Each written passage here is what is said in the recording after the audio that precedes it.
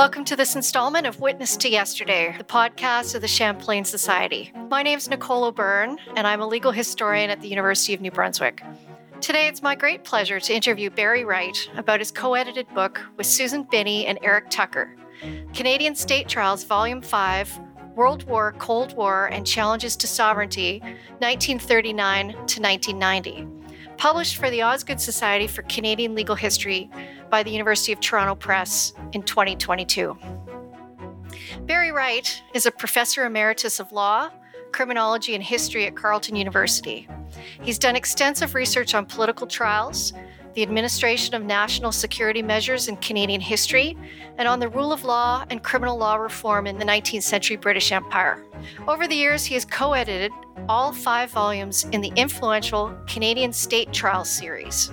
He has won awards for both teaching and research, and is well known to be a generous mentor to his students. I first met Barry in London, England, when we were both doing research at the National Archives at Kew. As a struggling graduate student at the time, I really appreciated his guidance and support. Barry, it's a real thrill to have you join us today to talk about this fascinating book. Thank you, Nicole. It's good to see you, and I look forward to our chat.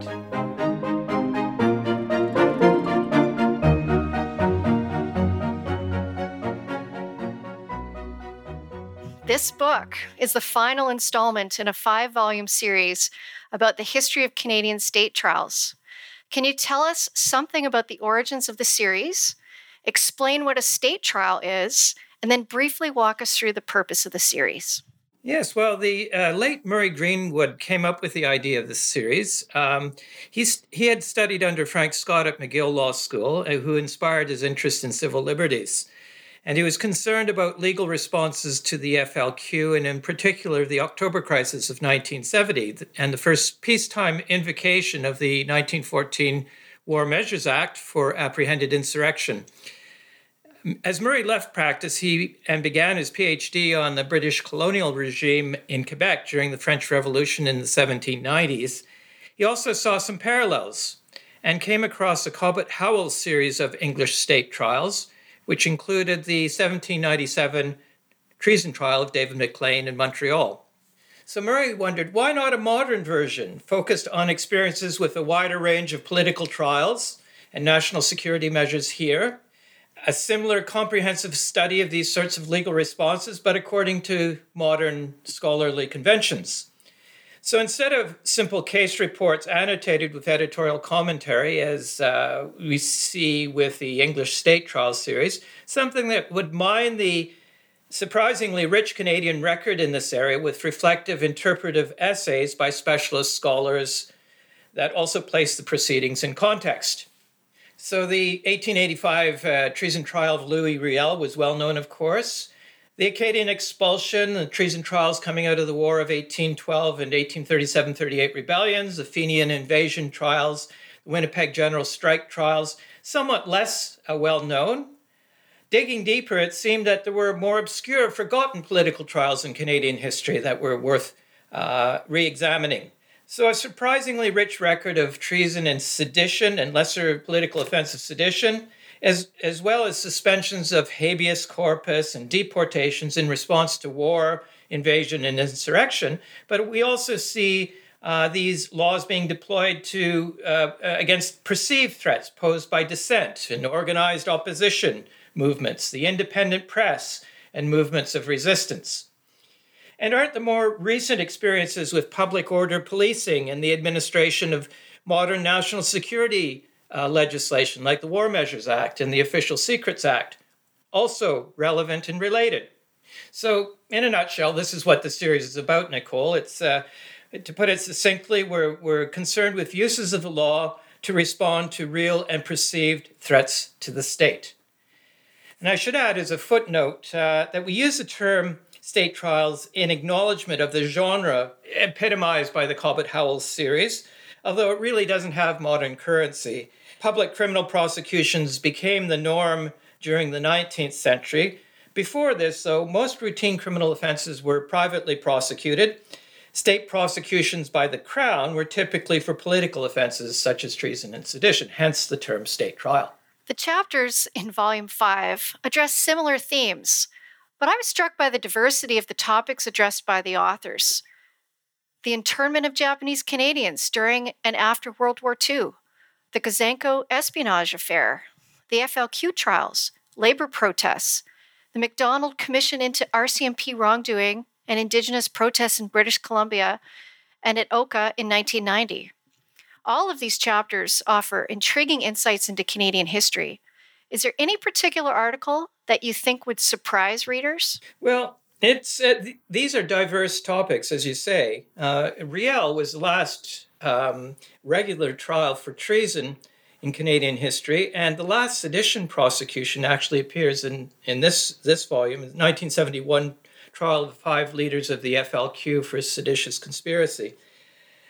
And while the offenses of treason and sedition still exist in the Canadian Criminal Code, most of the cases in this, and as well as in our previous volume on the early 20th century, involved resorts to national security measures, such as the War Measures Act and the Official Secrets Act, public order offenses and political policing, and political trials involving the commission of more routine criminal offenses committed with political aims. So political trials, very, very broadly speaking. But again, our concern here is with legal responses to real or perceived security threats. And these more recent experiences, as diverse as they are, certainly fit within that definition. So the 5th and final volume is wide-ranging, and so perhaps I could mention our chapter authors in each of the topics. You've already gone through the chapter titles, but Jordan Stanger Ross and Eric Adams examine the treatment of the Japanese Canadians during the Second World War and its immediate aftermath under the War Measures Act. Craig Forsey has a chapter on the first war crimes trial done under Canadian authority as opposed to British authority, the trial of Kurt Meyer. The chapters by Reg Whitaker and Barbara Falk and Tyler Wenzel examine the Guzenko affair, which marked the onset of the Cold War in late 1945. The Kellogg Royal Commission, the spy trials that followed. Jean-Philippe Warren examines the emergence of the revolutionary movement for separation in Quebec and the FLQ trials from 1963 to 72. And Darren Paccioni focuses on responses to the October Crisis 1970, later that year and in 1971. Ian Kyer examines the RCMP dirty tricks in the wake of the October Crisis. The MacDonald Commission, which was struck to review these operations of the security branch of the RCMP and its dismantling and replacement with a Canadian Security Intelligence Service. And chapters by Chris Madsen, Ben Issid, and Mark Walters look at the growing use of injunctions and public order policing and contempt proceedings to support business and settler interests in the face of labor and Indigenous resistance, and the failure of this response, of course, at Oka in 1990, which led to a military aid to the civil power. But of course, previous volumes of the series include many cases of the classic political offenses. Volume 1 includes treason trials during the period of the American and French Revolutions, the War of 1812, as well as sedition prosecutions in response to the emergence of organized political opposition and an independent press. Volume 2 is focused on the rebellions of 1837-38 in Upper and Lower Canada, and which resulted in execution of dozens for political offenses and the transportation of nearly 150 other political convicts to the Australian penal colonies. Volume 3 examines the post-rebellion modernization of the colonial state and refinement of public order regulation and policing, the emergence of the Dominion of Canada in 1867 in the midst of the Fenian invasions, and of course the Northwest Rebellion of 1885. Riel treason trial, but there were other trials for treason coming out of that as well. And Volume 4 opens with the passage and implementation of the War Measures Act in 1914 and the growth of security concerns around organized labor and migration following the Winnipeg General Strike 1919. So it's a broad sweep of history, certainly, and even within this volume 5, we cover quite a lot of ground. But what they all have in common is this examination of uses of law to respond to real or perceived threats to the security of the state. Now, I've avoided the last part of your question. Is there a chapter in this final volume that might surprise readers? Well, I would say that many of the cases examined in our chapters warrant entire books on their own and further scholarship. Of the better known topics where the substantial scholarship already exists, I think all our chapters offer fresh insight into the place of law in these experiences. So I don't mean to duck your question, but I'll just throw out a couple of examples of what I think some of your listeners may find particularly interesting. Reg Whitaker's chapter on responses to the Guzenko affair refers to a recently declassified MI5 document from November 1945.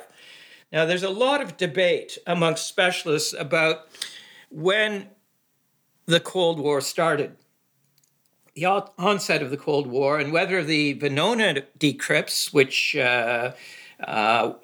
went through Washington in 1946, is really what alerted Washington and London to the extent of Soviet espionage at the dawn of the atomic age.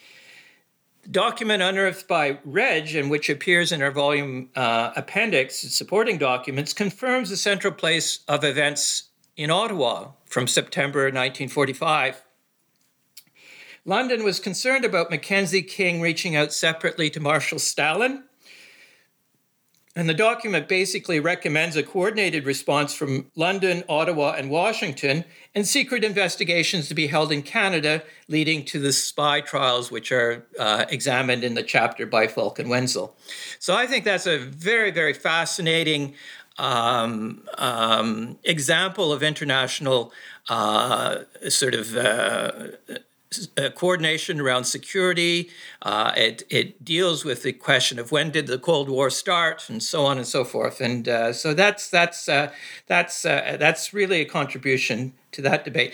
An interesting angle coming out of the FLQ trials, 1963 to 72, in Jean-Philippe Warren's chapter and Darren Paccioni's chapter on the October Crisis and the seditious conspiracy trial of the Montreal Five, are the contempt proceedings. And they figured prominently. And contempt is a residual common law offense not set out in the criminal code, but part of the trial judge's powers to impose penalties, which range from removal of people from a trial to imprisonment. And in the case of FLQ lawyer Robert Lemieux, his eventual suspension from practice. Judges under contempt were in effect judges of their own cause in these cases. A fair number of contempt proceedings were around protests against the prohibition in the province of Quebec against women serving as jurors. In the 1970s, the prohibition on female jurors was lifted eventually, and legislative guidelines affected the common law offense of contempt. Pierre Trudeau's government announced in 1972 that it was also planning to change the War Measures Act, and this was a legislative priority. But of course, this didn't happen until 1988, when it was renamed the Emergencies Act. So I think those are a couple of examples of the sorts of interesting insights into issues like gender, into issues like the origins of the Cold War, that our chapters bring out, in addition to sort of rigorously examining the place of law as a response to these particular issues and crises. The Canadian State Trials series is a collaborative project involving a network of legal scholars, historians, and interdisciplinary scholars. How does the series reflect the development or mirror the development of the field of Canadian legal history? Well, I met Murray Greenwood at the 1987 National Legal History Conference that West Pugh and I organized. And the project got underway the next year, just as the War Measures Act underwent its long-delayed major revision that I just referred to, and became the Emergencies Act. Interestingly, we've just completed the series as we've experienced the federal government's first resort to the act this past February. And perhaps we can talk a little bit about this towards the end of our conversation. I think we were fortunate with our timing. The series came about during a time when Canadian legal history became a distinct and vibrant field of study. Before the early 1980s, a small handful of legal scholars were interested in history, but it was mostly a doctrinal focus that they had. And a few historians were interested in law. A distinct field of Canadian legal history that was interdisciplinary in scope had yet to emerge. This changed in the 1980s for a number of reasons. The emergence of interdisciplinary legal studies, for one thing, that legal scholarship should engage with other disciplines, contextualize and not be constrained by professional training. The Osgood Society for Canadian Legal History was an important catalyst for support and collaboration. And by 1987, as a critical mass of Canadian legal historians were active, and had grown to the point where Wes and I were able to organize that conference in Ottawa that I mentioned. So Murray and I assembled contributors, and he and I co-edited the first two volumes of the series in the 1990s. And after Murray died, Susan Binney and Eric Tucker joined me as co-editors. What I really want to emphasize here is that the series wouldn't have been possible without the contribution of well over 50 scholars, mostly historians and legal scholars, who brought their expertise and dedication to this project. They generously shared their scholarship, but also helped refine our broader themes and shape the volumes beyond their individual contributions. This sort of collaboration, I think, has been an important feature of what can be described as the new legal history. The volume benefits greatly from a comprehensive introduction and epilogue, and that really situates the various chapters into the themes mentioned in the series. But in the epilogue, you mentioned that the history of Canadian political trials demonstrates English historian E.P. Thompson's arguments about the importance of the rule of law as a check on arbitrary authority. Can you explain Thompson's insights in the context of this series? Well, in the final chapter of Volume 5, originally it was going to be part of our volume introduction, and it got so large that Eric and Susan encouraged me to write a separate epilogue. In this final chapter of the volume, I've aimed to place the themes and issues raised by this book within the larger canvas of our previous volumes, providing a retrospective look at the entire series. And in our appendix, in addition to the primary illustrative documents like that recently declassified MI5 document I referred to earlier, we list all the chapters and authors in the previous 4 volumes. So if your listeners just get this volume, they'll have a snapshot of the entire series. I'm not discouraging people from buying the previous volumes, but you get a glimpse of what's there in the previous volumes in my epilogue. Turning to E.P. Thompson, his work has certainly influenced my own analysis. We see complexities in these legal responses to real and perceived security threats. And what I mean by that is that the law is not simply politics or state power by another means. Resort to the law is not the same thing as direct state violence through military force under martial law, for instance. A legal response is constrained by formal constitutional claims around the rule of law and due process. And I think Thompson's insights help to unpack this and why this is the case. Resorting to the law lends legitimacy to the state's response to a far greater degree than the arbitrary exercise of power like a military response. But in order to maintain this advantage of legitimacy, attention has to be paid to popular expectations of the rule of law. And indeed, claims about due process and related rights means that effective defenses are possible. The state may be checked, particularly when it comes to perceived security threats. We have many examples of successful, what could be called counter-hegemonic courtroom struggles that, in effect, discredit governments and engender public support to the opponents of government. So the law is a complicated area. It has great benefits for the state in terms of a response to real or perceived security threats. but it comes with big risks as well. So my first point is to highlight the complexity of the relationship between law and politics as demonstrated through the series. And as I say, for me at least, Thompson is a way of making sense of that complexity. I do want to make a second point about Thompson that perhaps we can return to at the end. An understanding of historical experiences is important as we think about law reform and improving public policies in this area going forward. Thompson was an activist as well as a historian. He was a leading thinker on the British left who challenged Marxist theoretical rigidities that tended to dominate the left. And with Bertrand Russell, he was a leading figure in the campaign for nuclear disarmament. So he was an activist as well as a historian. And we may look to historical parallels, and I do think that current debates should at least be informed by some sense of what our historical experiences in this area have been. But at the same time, I'd like to emphasize that the parallels are inexact, of course. We need to be cautious around claims of lessons of history to avoid what some historians call presentism. And perhaps we can return to this towards the end of our chat when we look at the government's first use of the Emergencies Act this past February.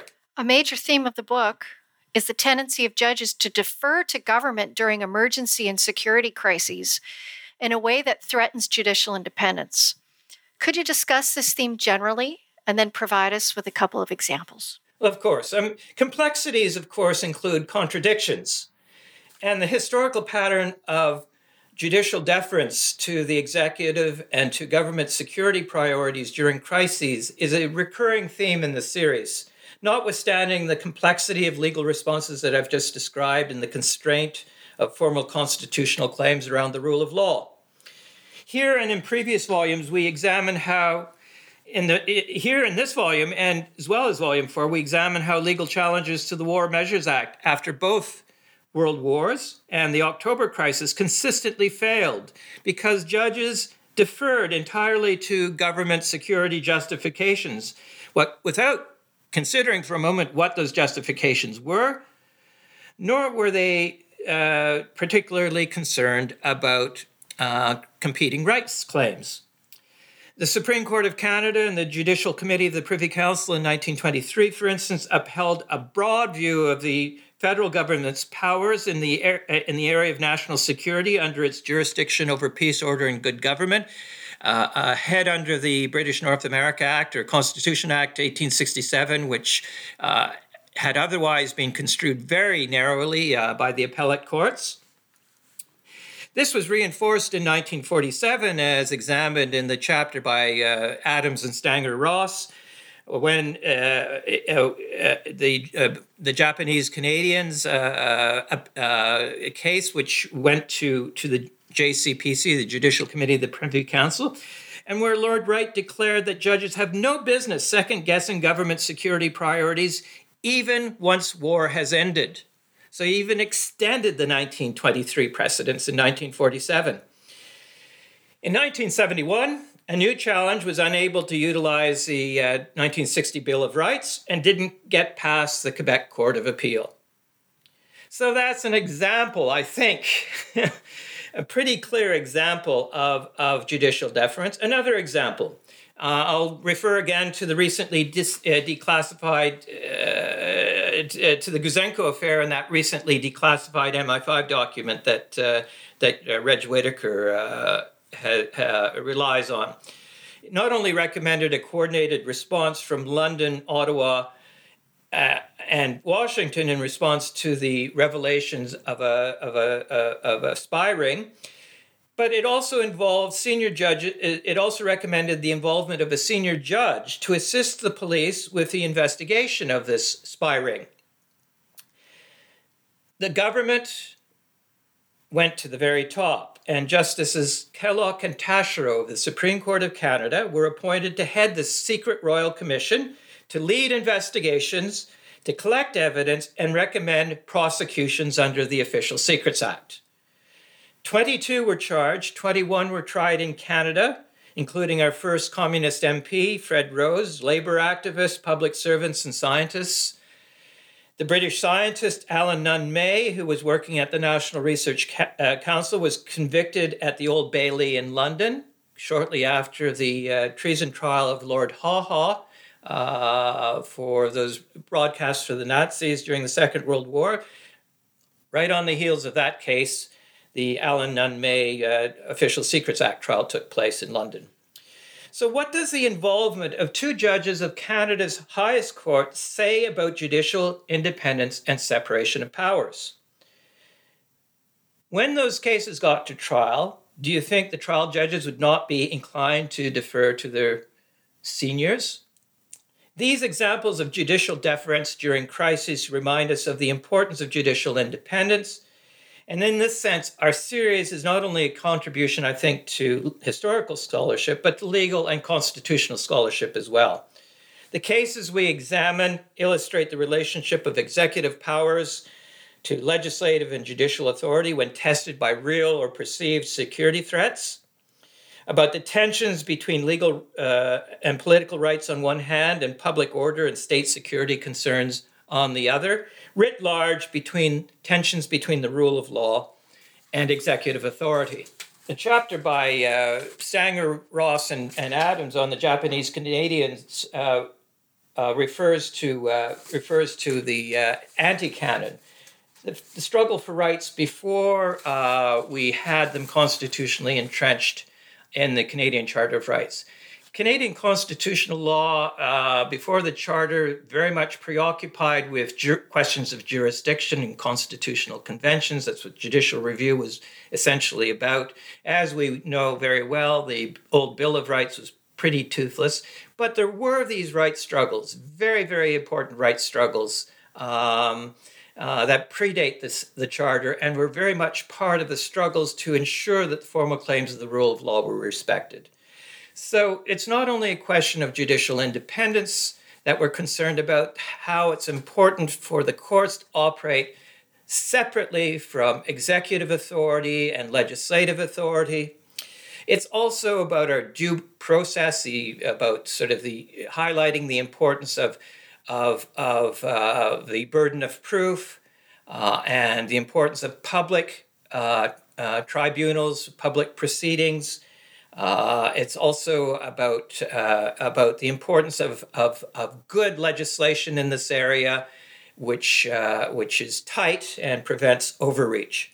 So I think these sorts of larger issues which are raised by this, and I think the question of the tendency of judges to defer in security cases to executive authority is a worry, and we need to be vigilant about these matters. On the book jacket, Greg Keeley, Professor Emeritus at the University of New Brunswick, and an expert on the history of state security and intelligence in Canada, writes that this final volume in the series is timely, given Prime Minister Justin Trudeau's recent invocation of the Emergencies Act, which raises fundamental human rights issues similar to those raised when his father, Pierre Elliott Trudeau, invoked the War Measures Act in 1970 in response to the October crisis.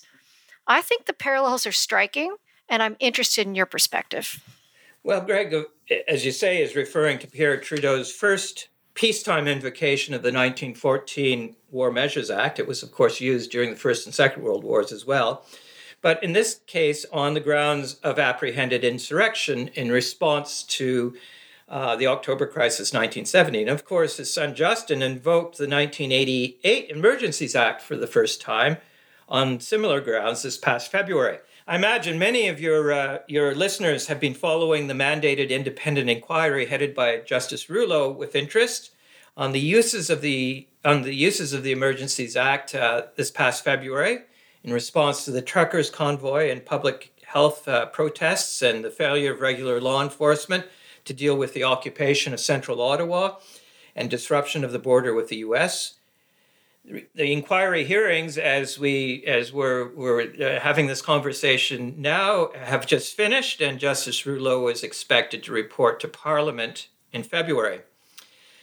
Now, as I mentioned earlier, the government announced its intention to replace the War Measures Act shortly after the October crisis, but the plan went on the back burner because, of course, We had the so-called dirty tricks of the RCMP through the 1970s. The October crisis, the security branch of the RCMP felt it had a carte blanche to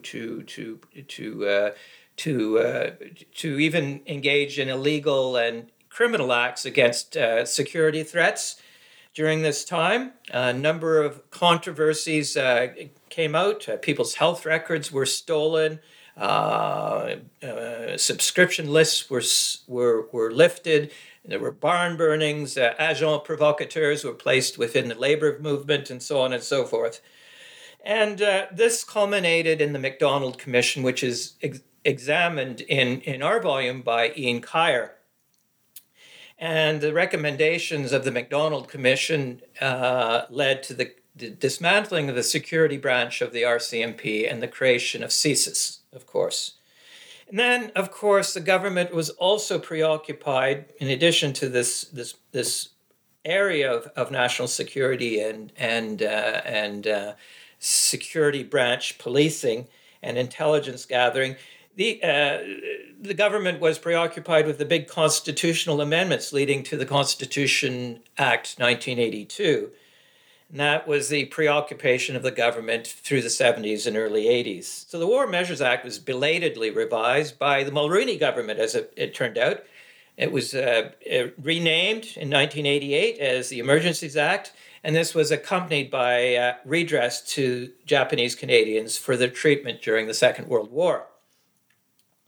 Now, when the Emergencies Act took shape in 1988, I wrote an op-ed piece in the Globe and Mail noting that while it was billed as a replacement of the 1914 War Measures Act, in effect, it was really a major revision of the War Measures Act and a renaming of the War Measures Act.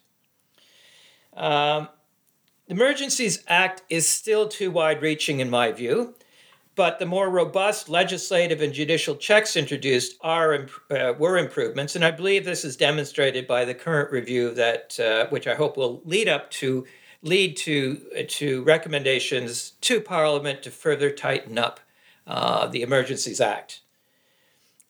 The mandated independent inquiry is part of the enhanced reporting to Parliament now. And I should add that the Emergency Act, measures under the Emergencies Act are subject to the Charter of Rights. Whereas, as we see in Volume 5, the War Measures Act was explicitly exempt from the rather toothless Bill of Rights back in the early 1970s. So, I think that certainly this sort of demonstrates the relevance, the current relevance of the work that we've done. There are also dangers, as I've mentioned, in seeing simple lessons of history. But what's at stake, of course, is very significant in terms of our civil liberties and legal rights. So I do think our laws in this area can be improved, informed by experiences of the past, and I do provide some suggestions for law reforms in this area in my epilogue chapter at the end of Volume 5. As we look forward, the most important thing here is informed engagement, of course, and my hope is that the Canadian State Trials Project and this volume contributes to that. Yeah, well, the timing of this volume is extraordinary, given recent events surrounding the convoy protest in Ottawa and in Alberta as well, and the use of the 1988 Emergencies Act for the first time. In closing, I guess I'd like to hear your thoughts about the value and potential hazards of learning lessons from history to better understand contemporary political issues. Parallels are never exact, and there are dangers in seeing simple lessons of history. But, these matters involving our civil liberties and legal rights are very, very important matters. Certainly the historical track record is a cause for concern. And I do think our laws, as I've mentioned in this area, can be improved. It's not just simply tweaking and refining and the Emergencies Act, but of course, why do we have sedition as an offense in the Canadian Criminal Code? New Zealand abolished the offence of sedition, and in fact, it adopted it was relied on the English draft code as much as Canada did in 1893. Our code was passed the previous year, but in Canada we didn't even adopt Stephen's legislative restatement of the common law offence of sedition. And it's ambiguous in the criminal code, and there's no reason why we have that offence there. The treason offences in the Canadian Criminal Code were consolidated in 1892 and stated in a sort of modern legislative form, because the origins of most of the treason offences were the medieval statute of treasons, and there were some additions and further modernization following in the early 1950s and in the revision to the Canadian Criminal Code in 1954. But treason is a very odd offense, and the Law Reform Commission examined this area and recommended, I think, some really good changes, primary and secondary offenses against the state, which make much more sense. I also know that the current version of the Official Secrets Act is now called the Security of Information Act. This was, like the Emergencies Act, largely a revision of the older and renaming of the older legislation. In fact, the Security of Information Act, which the renaming happened in the Anti-Terrorism Act amendments in 2000 and after 9/11 in 2001.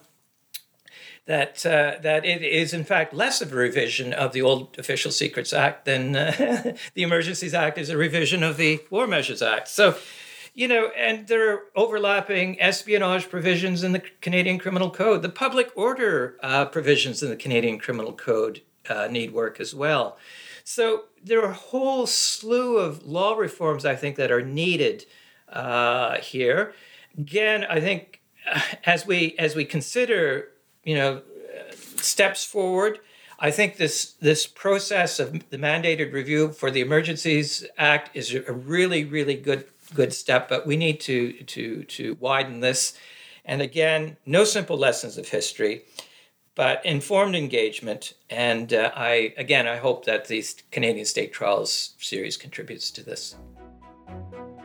I really enjoyed reading this volume. It really helped me understand current issues such as the protests in Ottawa and put them into better context and give me another way to think about the invocation of the Emergencies Act and other issues.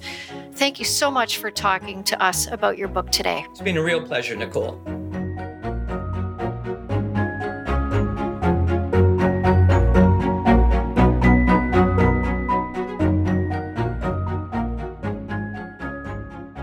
My guest today has been Barry Wright.